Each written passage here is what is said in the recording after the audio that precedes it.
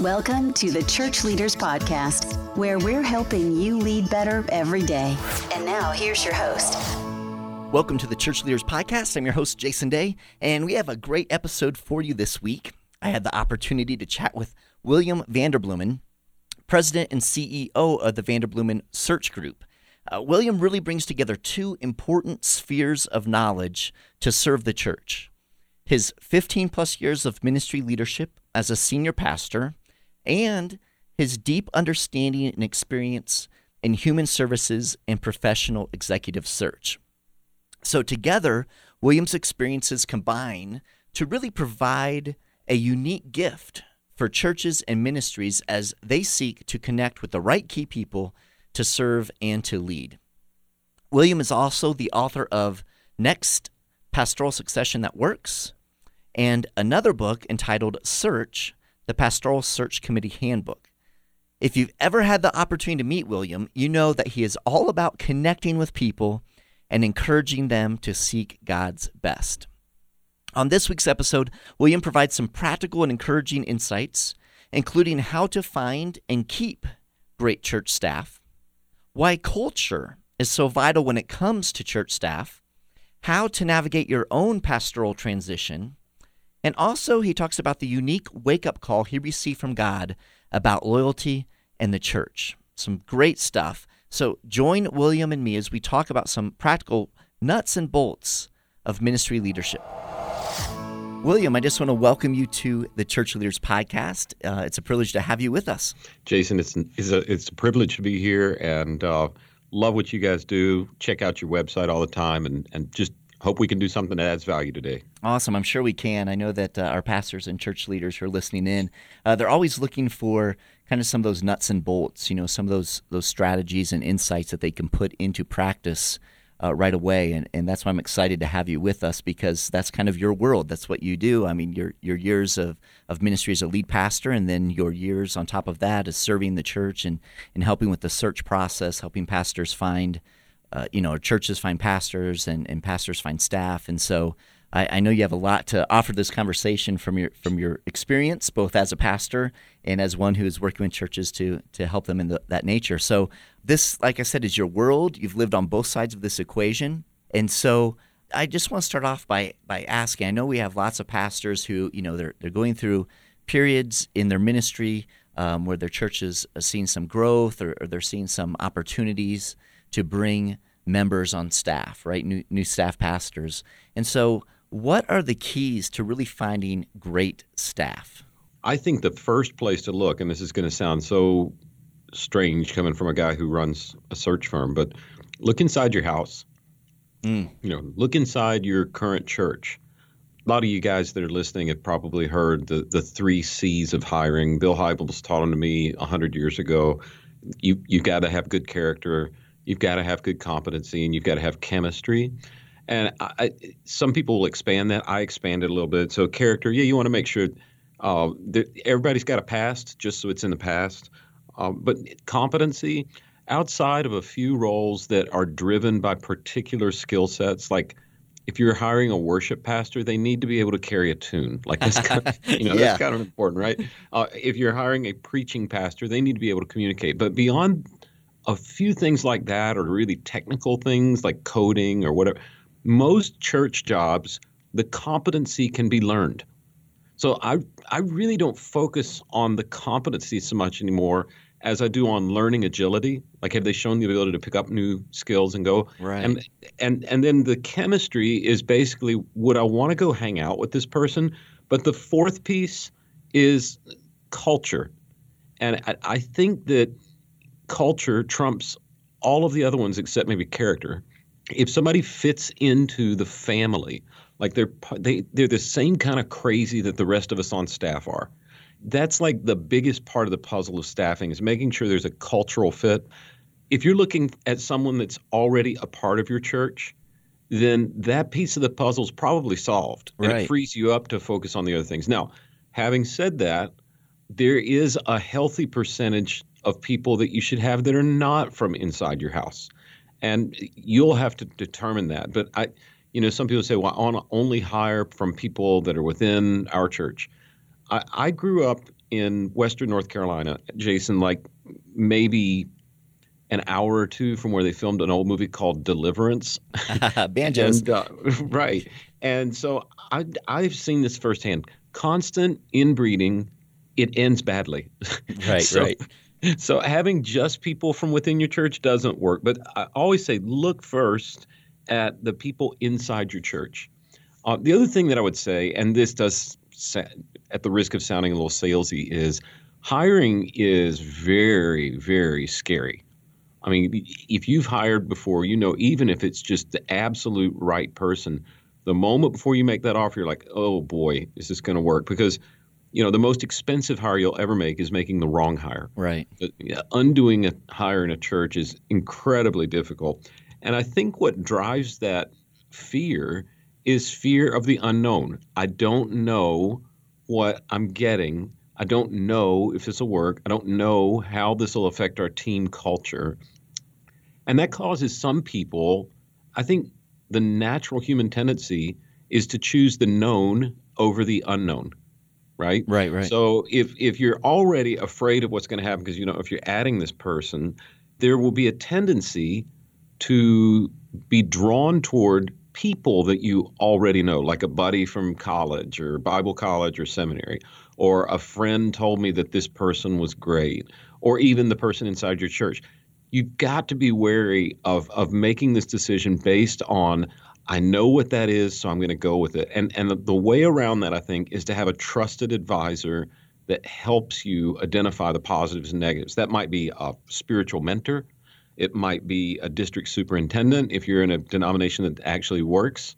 It might also be some kind of search consultant. I mean, that's kind of what we do sometimes. It's not that we're always finding people that nobody knew about. It's, man, I've known this guy 20 years and I'm too close to it to know on my own. I'm myopic about it. So help me know what are the strengths and weaknesses and such. So that I would start there. Look inside the house and make sure you've got somebody besides you that is helping you guide through the process. Yeah, that makes a lot of sense. And I'm just curious, what types of things do you and your team, as you're helping a pastor evaluate a candidate, what are some things that you help them look that maybe they wouldn't be looking for themselves? What are some of those deeper things that you're able to uncover that they might miss? Well, I mean, over the years, we've learned quite a bit about how to interview. I think one of the things that I used to mess up on my journey, maybe the biggest lesson, Jason, I told a client this just yesterday, the biggest lesson I had to personally learn, like I was at a church that I've learned in Texas, you don't say I was at a really big church because it's different in Texas. But, I had between the church, I probably had 200 people on staff and then another 150 on the school side. So we had a lot of employees and we did a lot of hiring. And I used to pride myself on my ability to size people up within 5 minutes. I'll know right away whether they're going to work or not. I just need to sit down with them. And it was like a point of pride. I read an article not too long ago about a CEO who was bragging that she does 7-minute interviews and then she knows whether to stay or go with this person. And if there is a single verse that God keeps reminding me of as we interview candidates, it's that we are fearfully and wonderfully made. We are way more complex than a first impression or how they scored on the disc profile. So I'm learning myself, even as a search consultant, that it takes more time than you think to figure out whether this person's going to work or not.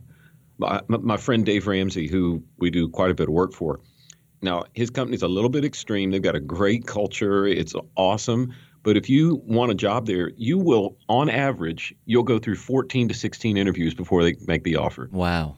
I know. I was on the phone with him last week about it, and I said, Dave, I think I could place somebody in the CIA quicker than I could place them at your company. But he's like, look, man, a bad hire screws up everything. So we're just going to go slow. And too many people go way too fast. So here, we could probably just send resumes to our clients like, here you go, and get more, quote, stuff done quicker. But we've found that there's always a story underneath the paper. Right. We've also found that pastors are really bad at doing resumes. So we don't coach them, but we don't trust what's on paper. We don't trust a personality profile. We don't even trust a Skype interview. We believe we've got to in order to really get our hands on things, we've got to sit down with that person and face to face and really understand things. We tried, Jason, was probably 5 years ago, I guess.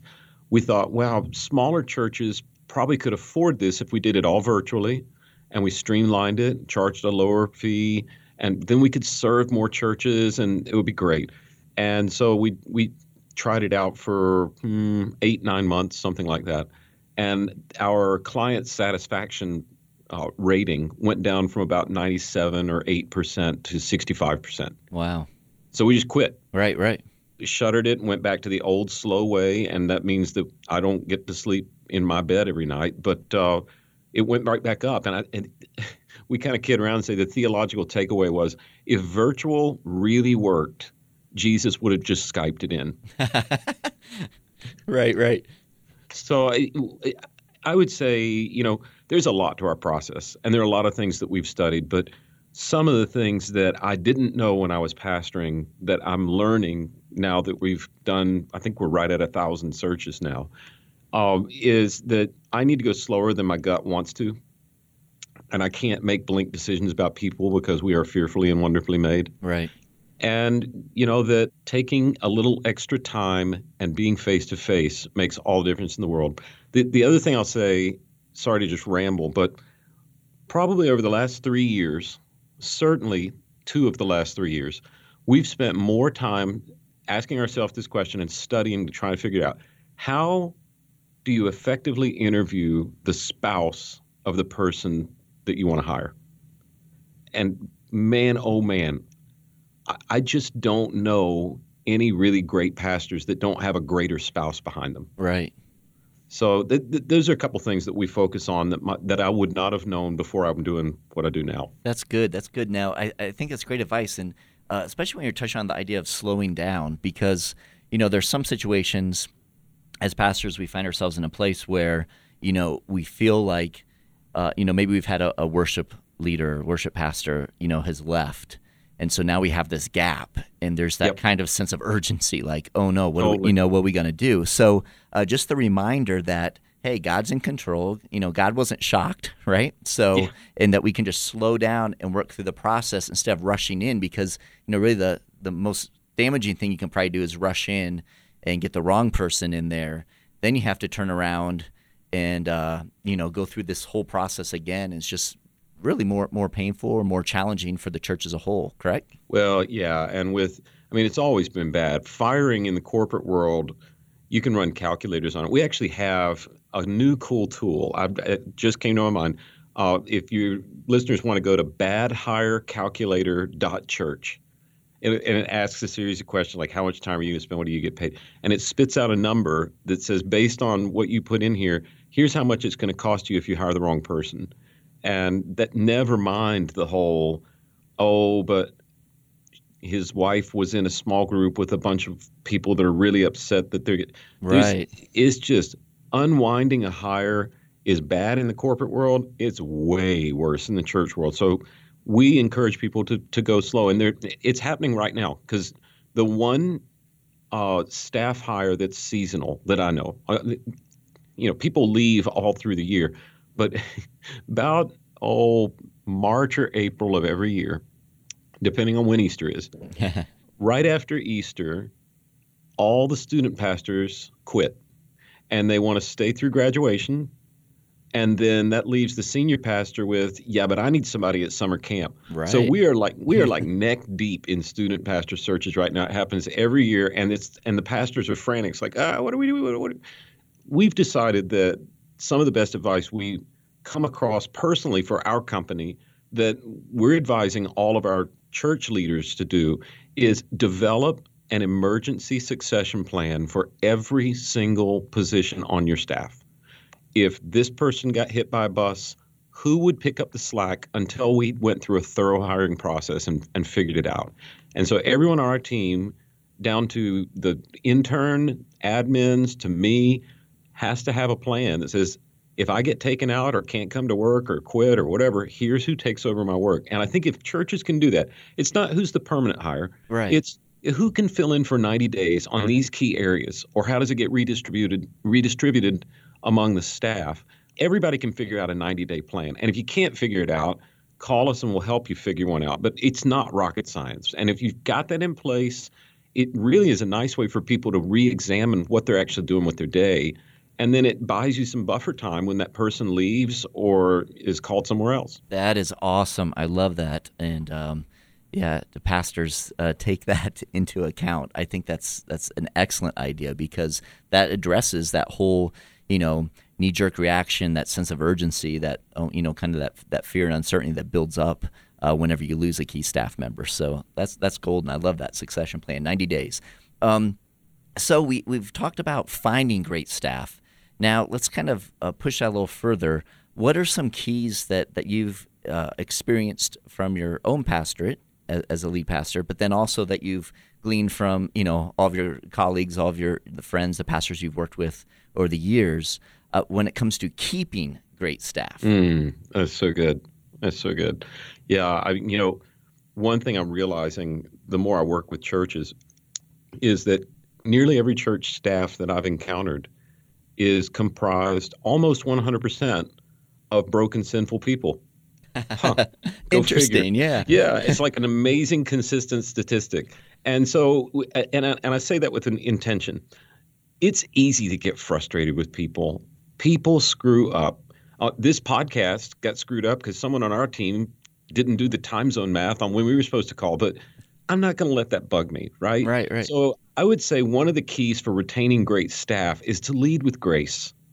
And remember that we are forgiven people and that this is just a bunch of broken sinners that need a savior, and mistakes are going to happen. So singular mistakes, I very rarely fire for. And if anything, I'll show more grace than is necessary so that the person walks away going, wow, I work in a place that makes room for human error. That's good, yeah. And one way I do that is a very tangible thing that I was taught many years ago as a pastor. I think it is more true to me now than it was even years ago. And that is, any praise you're going to give somebody, or forgiveness or grace, anytime you're speaking into them in a way that will encourage their heart, do it in written form. And anytime you're going to admonish somebody or correct them, or do it verbally. And it's usually the opposite. When you've got something, what you want to do, when you've got something good to tell somebody, you want to go tell them face to face. And when you've got bad news, it's like, I'd rather just put it in a text or an email. Right, exactly. But the truth is, people will reread what's in their inbox many times if it creates emotion. So if you want a good emotion to get replayed over and over, write it down. And by the same token, don't write down admonition unless you're just doing a paper trail for HR, because people will sit and read that over and over and over, and they'll replay the emotional journey. So write down a lot of praise, make a lot of room for grace. Those would be two of the biggest retention models I know. The other thing I would say is get a handle on your church culture. And I don't mean the church body as a whole, but your staff. Like, what do you guys do? Here's a question to ask yourself at your staff meeting. Say, when we're functioning at our very highest redemptive potential, when we have one of those days where we all go to bed going, man, we got something right today.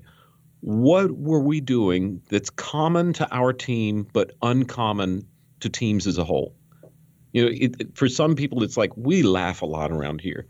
Figure out what those values are, or we respond very quickly. That's one of ours. And figure out those values and lean into them. And when you know your cultural values and you create a tight culture, people will never want to leave that culture.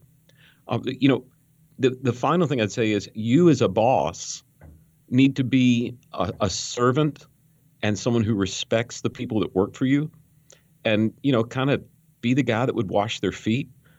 If there's one truth about why people leave companies, they don't leave companies. They leave bad bosses. Focus on how you can serve and love, show grace and mercy. And that doesn't mean just forgive every single time. I should back up and put a caveat on the lead with grace and be forgiving and make them go, wow. Singular events are going to happen because we're broken. Some singular events warrant a red card. We have a written list of what those are, and everybody should. Right. It's the adultery or money or whatever the things are. There's your red card. Sorry, dude, that's on the list. You got to go. But other than that, with singular events are not going to get you in trouble. But I tell my staff all the time, there's power in the pattern. So if you start seeing a pattern of the same mistake, then it might be time to have a different set of conversations. Right, that's good. And I think it's important that we let our staff know that there is some freedom to make mistakes, just not repeat those mistakes. Because if you're not giving them room to make mistakes, then more than likely they're going to be they're not going to be stretching, right, when it comes to their area of ministry. They're not really going to be kind of pushing forward, because if they have that fear that mistakes are going to be an issue, then they're just going to play it safe. Yeah, totally. A couple other things that cause people to leave their jobs. I mean, people leave bosses; they don't leave companies. People leave when they don't know what they're supposed to be doing. So, I hate review meetings. I hate meetings, but they're so necessary to say, okay, we've got a scorecard. We said this is what we wanted to see done. How do you feel like you're doing? Here's how I feel like you're doing. So they know what they're supposed to do. And then the last thing would be, if they know what they're supposed to do, but you haven't equipped them with the tools or resources to actually get it done. So sometimes I begin, but somewhere in the review, I'll always say, what can I do better, or what can I equip you with so that you can get the things done that we've said we want you to get done? Yeah, there's nothing worse than having that expectation, but not the resources or tools or time to meet those expectations, right? Totally. Yeah. Totally. That's awesome. So that's great. So talk about finding great staff, talked about keeping great staff. Now, I would like you, if you could, of course, lots of pastors out there, and I'm sure that some in our audience are pastors kind of finding themselves in a transition. They're coming into a transition, or they're in the midst of a transition. What advice do you have for pastors who are transitioning, maybe looking for another ministry position? Just what would you tell them to kind of focus in on? Yeah, so for guys or women that are thinking it might be time to leave, my first rule of advice is wait till Tuesday. Monday is such a bummer as a pastor. Yep. And there are actually studies that show public speakers, whether it's politicians or entertainers or pastors, public speakers, the really good ones especially, almost all are somewhere on the continuum of manic depressive. And I don't mean that in a y'all are all sick kind of way. I mean, we're all on spectrums, right? Everybody's on the continuum somewhere. But they lean a little bit more toward, I'm going to put it all out there and then I'm going to be down. And that's what you do on Sunday. If you're preaching, you leave your soul on the platform, stage, pulpit, whichever your vernacular is. Right. You're doing everything. You're facing the number one fear people have, public speaking. You're not just doing public speaking, but you're telling people this is what God says for your life. And then you're reading an email from somebody about how you had a split infinitive or a dangling participle or a statistic wrong because they Googled you during your and you wake up on Monday, it's like, golly. So a lot of people will email us saying, I'm thinking about a transition, and we have a super OCD system to track all that. And I would say half the people that do that do it on Monday. Wow. And we uniformly say, just wait till Tuesday. So if God's calling you to the close of a season, then give it a little bit of time, because his voice is going to get louder, not softer. It's not like he's going to say it once and then that'll be that. You can read all through Scripture. The voice will get louder, not softer. And I would say never just run from something. It's God closes one door and opens another. He doesn't have a purgatory for your career. So, your calling should be, I've finished my work here and I'm leaving toward this work there. And I know they're in between times and they're church budget cuts, and then sometimes you work for somebody who's a little erratic and you get fired for what you think is no reason. But in an ideal world, if you're thinking about a transition, I think that you should take your time. I think you should say, am I just trying to leave here, or am I leaving here and going somewhere else? And then the last thing I would say is start thinking about how you can finish well. People will remember how you left long after they've forgotten what you did while you were there. Wow, that's good. So, yeah, it's such a difference. And I will say, we work with some churches that I used to be pretty possessive of my staff, and not in a healthy way at all. You're with me for life, and if you're thinking about leaving, you must not like me, or you must be disloyal, I was just not in a good spot then. And I finally got a wake-up call, and it was like, hindsight's 20/20, but I think Jesus was saying to me, you know what, William? All these people say it's one church, many locations. It's actually one kingdom, many locations, and it's my kingdom. And, if somebody's called somewhere else, it's not because they don't like you. It's because I need them redeployed. Nice. So for bosses out there who maybe have fallen into that place that I was, I get it. I've been there. I totally understand. It's one kingdom, many locations. If you're feeling like you're being disloyal to your house by leaving a church, there is a disloyal way to do it, and that's wrong, and that doesn't honor God, and he usually ends up having something to say about it. But it doesn't mean that you're chained to your place forever. You're chained to Jesus. You're a Jesus person, not anybody else's. And if you go through a careful prayer and discernment time, there is a right way to do things. Final word on that. If you're thinking about a transition, I've been a senior pastor. It is a lonely, lonely spot. And that's part of the reason I think I was so insecure back then about people leaving. And a lot of really smart, godly, wonderful men and women that I know that are pastors are so nervous about people leaving that if you go talk to them about it, you might get fired. So I would be really careful about hastily going to talk to your pastor about the sense that it might be time to leave, because they might immediately say, let me help you step into your new destiny. Right. So there's a right way to do it. There's a right time to do it, and it'll be different for every context. But, wait till Tuesday. Make sure you're not running away from where you are and that you're running to something. Make sure you're not sticking around just because you've got some weird sense that you belong to this person or particular church. And be really careful and prayerful about how to go talk to your pastor. That's excellent, William. That's some great practical advice. Several nuggets. I mean, just in the short time we've been together that you've shared, and I know our pastors will be able to kind of glean from those insights and learn and grow. Just before we take off, if someone wants to connect with you in some way, what's the best way to do that? Just Google Vanderbloemen. So easy to spell. Just type it in there. It's funny, Jason. I did my one rule. We hired an SEO consultant, search engine optimization, right?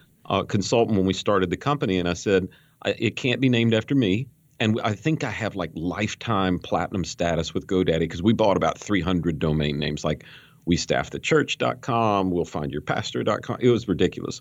So here are the domain names. You tell us which one to use. Can't be named after me. He came back and he said, we're going to name it after you. So it doesn't need to be about me, and it needs to grow past me. And he said, yeah, but the truth is your last name is so screwed up, you can misspell it 100 ways in Google and it'll pop up. So I'm really kind of not kidding. Just go to Vanderbloemen in your Google, or spell it however you want. It'll pop up. Click on there. And not only will it give you a way to get in touch with us, but it will give you access to, I think we're over 1,000 free resources out there on that site for you to help run your team. I went to one of the best seminaries, and it is an Ivy League seminary, and I learned great things. I didn't have one class or tip on how to run a staff meeting. So go to the site, take whatever you want from the free resources. We hope it helps you, because I know nobody trains you for this, and then you're expected to be a CEO all of a sudden. Oh, I love that. Thank you for all those free resources for our pastors. And thank you for being with us, William. It's been a pleasure. A lot of great stuff that you guys and your team are doing, and we certainly appreciate how you're serving the kingdom and appreciate your time today. Thank you so much. Thanks, Jason, and thanks for all you're doing for the Big C Church. It's making a difference. God bless you, brother. You too. Thank you for tuning in to this week's episode. Every week, as we are putting the episodes together, we're thinking of you, our pastors and ministry leaders, and striving to provide insightful and inspiring interviews as you seek to grow as a kingdom leader. So we hope you're finding value from the Church Leaders podcast, and if so, we'd certainly appreciate you taking a few moments to head over to iTunes and leave us a review. Your positive reviews and ratings help other church leaders more easily find our podcasts, so they can benefit from these interviews as well. And again, we thank you in advance. If you have any comments, suggestions, or ideas for guests, I would love to hear from you. You can send me an email to podcast@churchleaders.com, or you can connect with me on Twitter. So until next time, this is Jason Day, encouraging you to love well and lead well. You've been listening to the Church Leaders Podcast. For articles, videos, and free resources that will help you lead better every day, visit our website, churchleaders.com. Thanks for listening.